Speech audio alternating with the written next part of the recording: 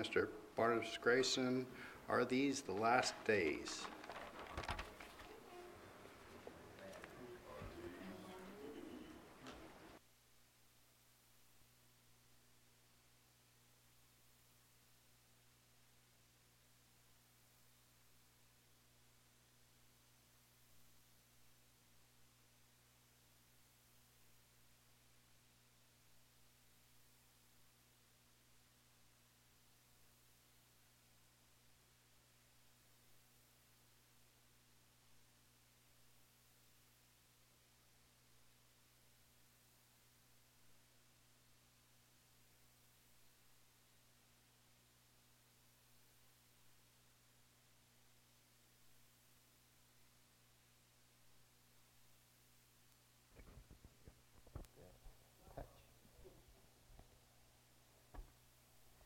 Now we're on.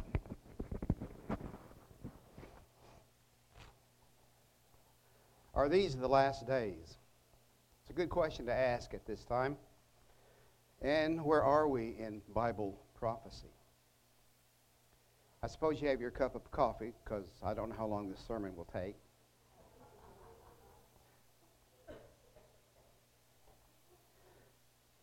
We know that Israel and Hamas are at war. We know that thousands have been killed. Both sides are suffering in various ways. And today also, we may also remember Ukraine, where there is war ongoing over there, where around 10,000 are dead. With in both of these wars, numerous people have been wounded. Let's turn to the book of Luke, chapter 21. I won't read all verses between 7 and 24.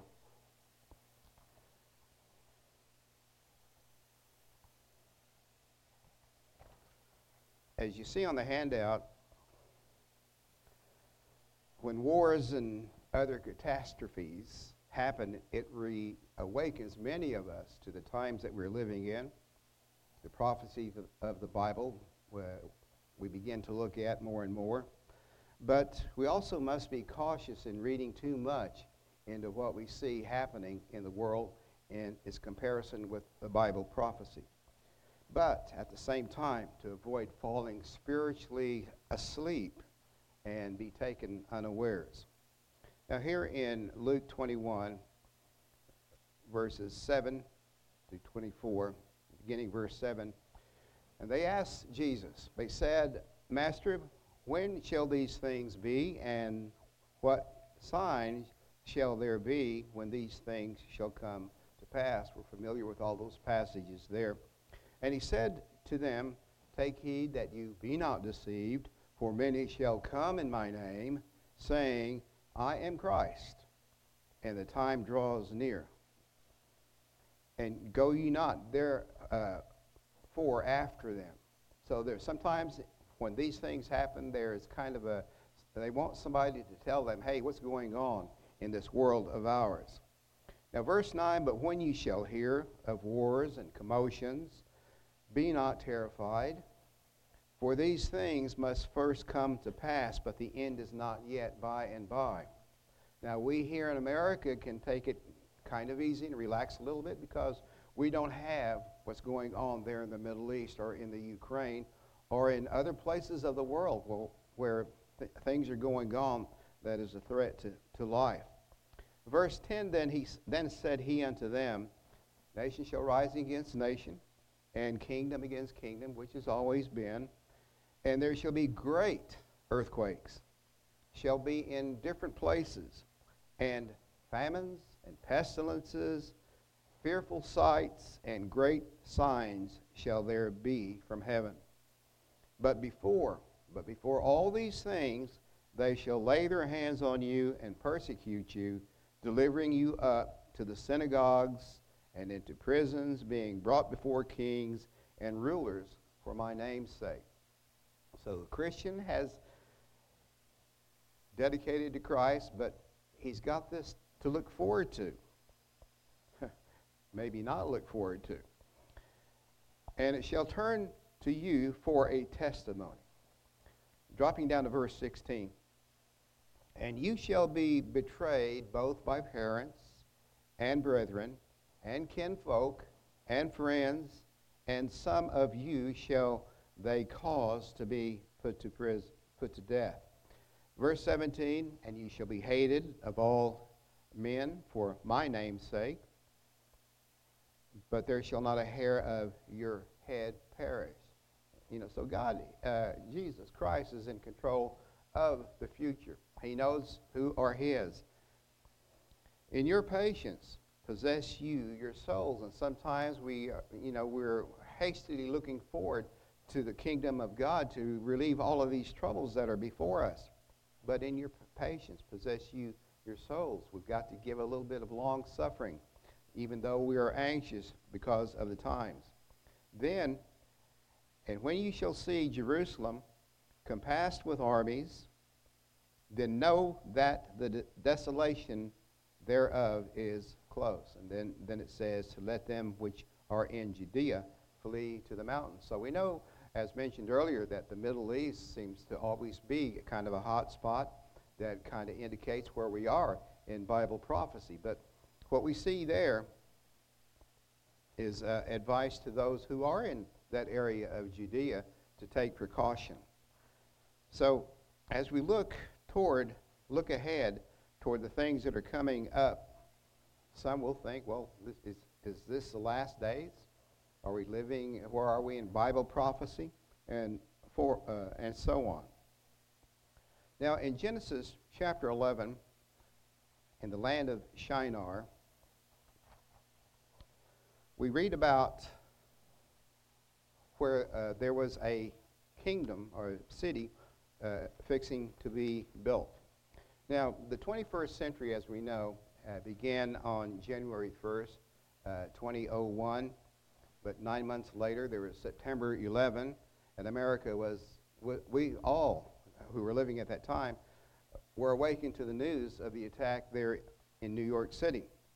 And today, when we hear the numbers 911, we know what it's talking about. It's talking about that event that took place, which made known to all of Americans that a terrorist attack can happen anytime and anywhere inside our borders. So it was then that we know that the war on terrorism was declared, and in November of 2002, that was a year after 9/11 happened, that the U.S. Department of Homeland Security was formed in order that we, the government, be prepared to respond to any disaster, whether it be a terrorist attack or to some natural disaster that might happen along the way. Now, today we may feel relatively safe from terror attack, and life goes on as best it can, and most are prepared to meet the storms of life and the floods that come on. We have perhaps our first aid kit or flashlight and our books that will show us how to be prepared. And so we may feel relatively comfortable because, Homeland Security and there are others, the police force and all that, we feel relatively safe. But as we saw in the news this past week, there is still a chance of domestic terror attacks taking place in peaceful settings right here in America, and most recently in Maine. So we ask, where are we in Bible prophecy? And are we living in the last days? And we ask, well, what's next and where? That question has probably crossed the mind of many of us because there are places that we like to be where people are gathered, having fun, and we take our children with us. And so it's a question that calls for prudence. So as we are aware, since Israel was attacked by the terrorist group, that area, Gaza, that whole region there, has become a Middle East concern. As we know, and I'll get to the scripture here in just a minute. We know that there are developments in science and technology that has paved the way for rapid communication, for one thing, and rapid transportation and access to almost anything that we want to know about. Just, at the press of a button, or even our voice. We ask a question and the answer comes up on, say, our smartphone. So there are powerful devices that we have in our hand. Some of it good, some of it bad, but it's a kind of a modern hop, skip, and jump to whatever we want to know about. But at the same time, we know we are living in a world of have and have-nots. We have a world of blessings and cursings, a war and peace, of famine and plenty, and whatever else we might want to compare. So today, our generation, we know, has an influence on our life. Whatever happens way over around the world has in some way an influence in our life, and we have our smartphones to tune in to see what's happening. Recently, I guess in the last month or two, I've read about artificial intelligence. It's a growing subject in today's world. It's in a lot of places. It's called AI, and what it is, and you know this, it's the intelligence of a machine or software as opposed to human or animal intelligence. So this was a little bit about it. Since I read some on it, it was a thing invented in England in 1951, so it's not all that recent, I guess, but for some of us it's a long time ago, and we use it in our homes today. We had this little machine that it knew where it could nest. It just swept the floor on its own, and it just went around the room. You just kind of got out of the way, but when it was done, covered the floor, it went back to its nest on its own. And I forgot the brand of it, but I almost started to give it a name. But it's intelligence that learns your floor space. We use it in factories and where people are putting parts together in the assembly line, taking the jobs of some people who used to do it by hand. It's in the hospitals where operations are mapped out, and sometimes mechanical instruments are used to perform the operation. And some of us have those devices like Alexa. They have a name, Alexa, and there's another one, and we have one called Google. It's a little round thing that you can crank it up or call its name, and ours is Google, and whatever song you want to hear, the date, the time, all of that, it just comes instantly up. So we are influenced by all of the technology and communications that we have around us. Now, one of the fears, of course, is that AI can learn things that goes along and apply it to surrounding conditions. And some are programmed to respond to human feelings, which could quite possibly, some fear, take over our life. The reason I'm reading all of this about the AI is that it may have a bearing on the future there in the Middle East.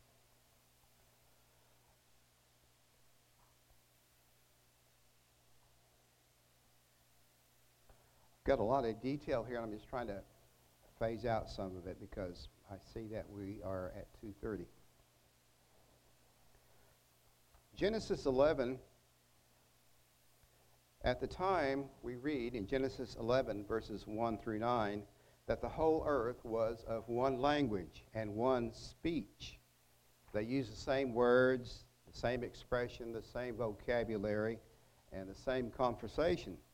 And it came to pass as they journeyed from the east that they found a plain in the land of Shinar, and they dwelt there. And this was in Chaldea around the river Euphrates. And they said one to another, go to, come on, let us make brick and burn them thoroughly. And they had brick for stone, and slime had they for mortar. And they said, let us build us a city and a tower, whose top may reach unto heaven, and let us make a name, lest we be scattered abroad upon the face of the whole earth. So we know that this was after the flood, when God had told the people to replenish the earth as he commanded. But their idea was to establish an empire or a great city that would be independent of God and with a high tower, perhaps in case of another flood. This project, of course, we know was envisioned by someone who had the power to get the people together. Now, in this land of Shinar, there was a king whose name was Nimrod, and he was a mighty hunter and a great-grandson of Noah. And the Lord came down to see the city and the tower, which the children of men were building. And the Lord said, behold the people is one, and they have all one language, and this they begin to do, and now nothing will be restrained from them which they have imagined to do. So as we look in our world today, in our age, and all the devices and gadgets that we have, the science and the technology, whatever they imagine to do is within the realm of human potential and possibilities. We know that man was made a little lower than the angels, and we know that there must have been brilliant people at that time, brilliant in science, and nothing's going to be restrained from them at that time. And so we see a lot of potential that was put on check at that time. Verse 7, let us go down, and there confound their language, that they may not understand one another's speech. So we know that this confusion of language was put a check on the progress that was occurring at that time in all the areas of knowledge and science and the culture that was going on. Verse 8, so the Lord scattered them abroad from there upon the face of all the earth, and they left off to build the city. Therefore is the name of it called Babel, because the Lord did there confound the language of all the earth, and from there did the Lord scatter them abroad upon the face of all the earth. So, the question again, are we living in the last days? The Bible does say that we are living in the last days, the days that precede the return of Jesus Christ, the eternal God, to this earth. But as to what day or year or hour, no man knows. But Jesus did give his disciples the signs to look for, and those things that would precede his return. It's now going on around close to 2,000 years since his birth, death, and resurrection, when he promised his disciples, saying, I will return and receive you unto myself. So we are waiting on that return.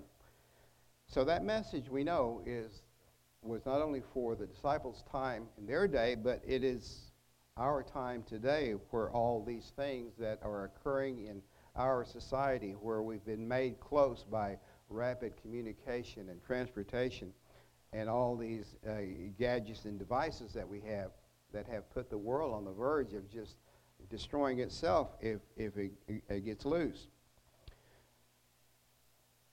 Now, people have a saying, they say that the future is in our hands. That's true enough, but when we think about it, it's also in the hands of the people who are around us, our family, our friends, and the influences that we have in our society, in our jobs, and the cosmos in general. And we could look at this and say, well, how does the future bode for us? We can, from the Bible prophecies, we can see that the future does not bode well. But it is not one that has that there is no hope. In 2 Thessalonians chapter 2, verses 1 through 4, the Apostle Paul said, "We beseech you, brethren, by the coming of our Lord Jesus Christ, and by our gathering unto him, that you be not soon shaken in mind, or be troubled, neither by spirit, nor by word, nor by letter, as from us, as that day of Christ is at hand." That it had, that day has begun. But verse 3, "Let no man deceive you by any means, for that day shall not come, except there come a falling away first, and that man of sin be revealed, the son of perdition." So there will be a time first, a time of great rebellion against God, and apostasy to happen, and that these two things will happen first. That plus the son of perdition will be revealed.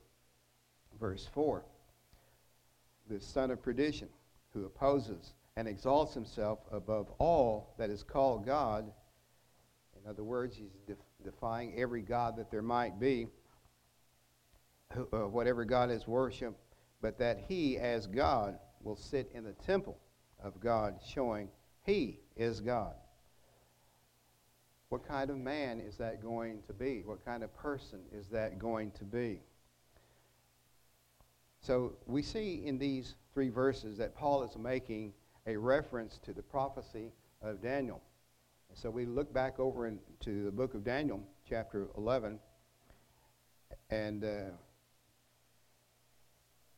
begin verse 36. "And the king shall do," this king shall do according to his will. Whatever his will is, that's the way it's going to be, which doesn't bode well for us. "And he shall exalt himself and magnify himself above every god, and shall exalt himself and magnify himself above every god, and shall speak marvelous things against the God of gods, and shall prosper until the indignation be according for his fate to be determined." So here's the greatest person who really thinks highly of himself, and shall be there in the end time as something that does not bode well for many of us. Verse 37, "Neither shall he regard the God of his fathers, nor the desire of women, nor regard any god, for he shall magnify himself." So every waking hour, every day, he's magnifying himself and reminding everybody that he is above all. So verse 38, "But in his estate he shall honor the God of forces, and to be worshipped." So what else is there to say about this man? In Matthew 24, verses 14 through 16, Jesus said that this gospel of the kingdom, the good news about the coming kingdom, shall be preached in all the world for a witness unto all nations, and then shall the end come. And then he said, "When ye therefore shall see the abomination of desolation spoken of by Daniel, stand in the holy place, whoso reads, let him understand. Then, if you are in Judah," he said, "to flee into the mountain." Head for the hills at that time. So, the events of the domestic terror that occurred in Maine, the terror that occurred in Ukraine and in Jerusalem, in Israel, that 9/11 event came as, a shock. Some of us remember where we were and what we were doing at that time. And some have thought, well, this is probably the beginning of the end. These are the last days that the Bible talks about. And we know that day has long since passed, that is September 11. We know that church attendance was up, and many felt the need to get spiritually ready. This, of course, could blow over in the next couple of months, or the world will be ripe for another Middle East conflict. But again, it came as a shock and a surprise to the world for that area to be caught off guard with many dead, more than the deaths that occurred on 9/11. Now, this may seem somewhat mitigated by the words of Jesus, who said that you shall hear of wars and rumors of wars, but see that you be not troubled. For all these things must come to pass, but the end is not yet. So there are other events that will fall into place. When Jesus spoke these words, it was in the context of that present time, as he was, speaking directly to the disciples of their days ahead, which there would be wars and rumors of wars and persecution and things of that taking place. But be ye not troubled. So how can we not be troubled or have some concern about what's happening here in America? As we talked about, we are relatively safe, and we feel like we're going to get through the day or next week. But with that shooting there in Maine, it makes you wonder, is there any place really safe and secure? Now, I remember listening to the inaugural address of John F. Kennedy, and these words, November 1963, he said, "The world is very different now." And we can agree with that even today. The world is very different now. For man holds in his mortal hands the power to abolish all forms of human poverty, but at the same time, all forms of human life. So that was about 60 years ago, and those words are much clearer today, truer today than they were back then. Knowledge has increased. Technology has produced many great things. Now, in January 1991, President Bush was seeking support for the war in the Persian Gulf, and he said, "What is at stake is more than one small country. It's a big idea, a new world order where diverse nations are drawn together in common cause." You don't hear too much about this new world order, but it's there. It has been in the speeches and in the news reports. And in March of 2003, there was a Gannett News headline that read that the U.S. must lead in shaping the new world order. And it was reported in this article that the younger George Bush was calling for a UN Security Council vote on going to war. And he said it's time for people to show their cards and let people know where they stand in relation to Saddam Hussein, who was the dictator, the cause of many of the problems there in the Middle East. So from the beginning of time, when Nimrod and those that wanted to build that great city and that tower, there has been a succession of world empires. And the history book shows the rise and fall of these various attempts of man to set up a world government, a world order. Got the United Nations, and there's NATO, and I'm not detailing all of these things that I wrote down about them. And we see Russia today testing the boundaries with its war in Ukraine. And the Muslim world could also contend for leadership in that world that is to come. So any number of nations could join a central power. And they have the technology. They can cross these language barriers and produce who knows what. Sometimes I recite the words of MacArthur, General MacArthur, who said that it must be of the Spirit if we are to save the flesh. So it's in our hearts. It's what we believe in. It's the laws that we follow in a godly way, the righteousness that we are going to save the flesh.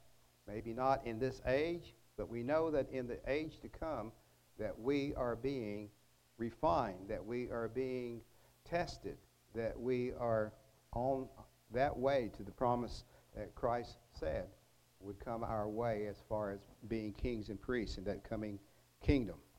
So we know that there must be a heart of change from suspicion and hate toward neighbor and to have love. But in the hands of man, peace has been a rarity. Throughout history, man has shown his proclivity toward crime and violence because the way of peace they know not. So the tendency of man is, as Isaiah shows, that their feet run to evil. This is Isaiah 59, verse 7 and 8. They make haste to shed innocent blood, get those who obstruct them, get them out of the way. Their thoughts are thoughts of iniquity, wasting, and destruction are in their paths. The way of peace they don't know, and there is no judgment in their goings. They have made them crooked paths. Whoever goes therein shall not know peace.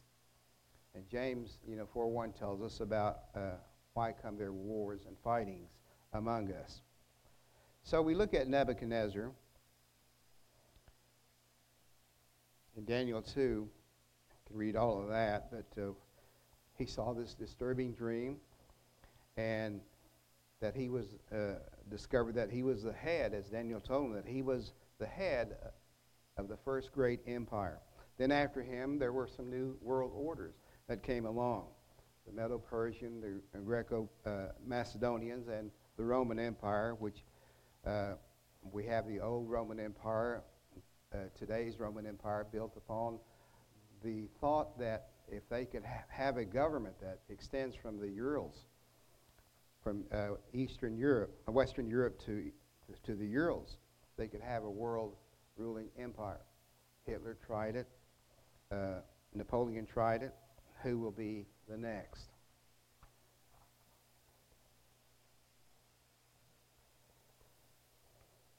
Daniel chapter 2, 44, verse 44. In the days of these kings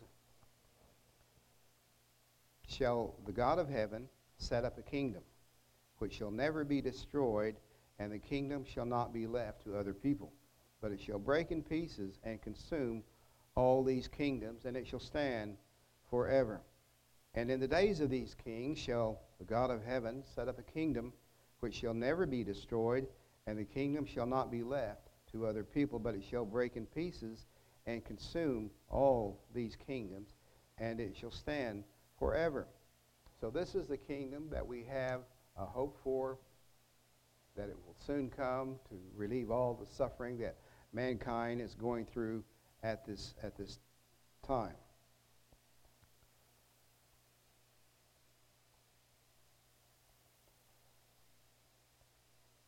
Don't want to keep us past the hour that I'm supposed to end, but if you're like me, you kind of get tired of sitting for a while. And as some of you know, my legs are not as strong as they used to be, so I have to lock them into place like a horse does when he goes to sleep. You just lock them into place and then just stand there. But I'm not a horse, but it does help a little bit as if I can stand straight somewhat. So I'm not going to finish this sermon, but in 2 Thessalonians chapter 2, verse 8, we see that the mystery of iniquity does already work. Only he who now will let until he be taken out of the way. And then shall that wicked one be revealed, that Satan, whom the Lord shall consume with the spirit of his mouth, and shall destroy with the brightness of his coming. And we read about the cause of all the evil, all the fighting, all the wars, all the distress that has been in the world, and we see that he's behind the scene. I'll turn to Isaiah chapter 14.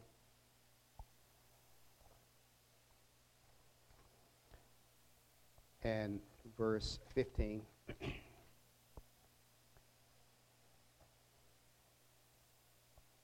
Talks about this being that is the cause of all our world troubles.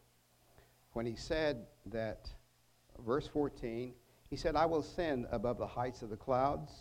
I will be like the Most High. Yet you shall be brought down to hell, to the sides of the pit. And they that see you shall narrowly look upon you. That narrowly means they're going to just gaze upon him. And consider you, saying, is this the man that made the earth to tremble, that did shake kingdoms, that made the world as a wilderness and destroyed the cities thereof, that opened not the house of his prisoners? So we see that this is a double reference to the man of sin that is to come upon the scene, who knows when.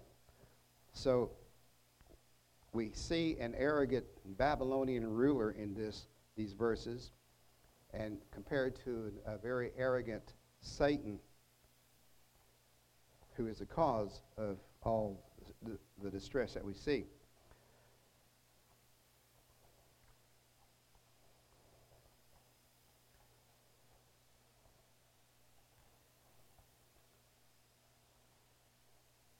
There are 5 things that we need to do in the meantime. Number 1, follow Jesus Christ. Matthew 11:29. Be rooted and grounded in love. Ephesians 3:14 through 21. And wait on the Lord, enduring to the end. We see that in Psalms 27:14 and Hebrews 12, verses 2 and 3. Some of you may remember these titles because Lawrence, former pastor Lawrence Gregory, I took these 5 do's from the titles of his messages in the past. Follow Jesus Christ, be rooted and grounded in love, wait on the Lord, enduring to the end, looking unto the author and finisher of our faith. And 4, to be an overcomer, Hebrews 12:11 through 13. And be ready, to be ready when he comes, Luke 21:34 through 36. So, where are we in Bible prophecy? We know that we are in the last days. And when all is said and done, we have a reward for our obedience, for our endurance, and for our commitment to the eternal, our God. All of these things are perhaps distressing words that the Bible has given to us in this message that we read today. And I just want to close with what Lawrence used to call as a little levity in your sermons, in your message. So I found this little saying here. There was this preacher. He tried an experiment, and he told everyone, all those who want to go to heaven, to stand up. Then, after that, he said, you can sit down. And then he said, all those who want to go to hell, stand up. And there was one man, Oscar, he stood up. And the preacher said, Oscar, why do you want to go to hell? And he replied, oh, I don't want to go to hell. I just couldn't bear it to see you all standing up by yourself. Well, it's 3 minutes past 3, it looks like, up here. So that will be the sermon for this afternoon. Thank you for your attention.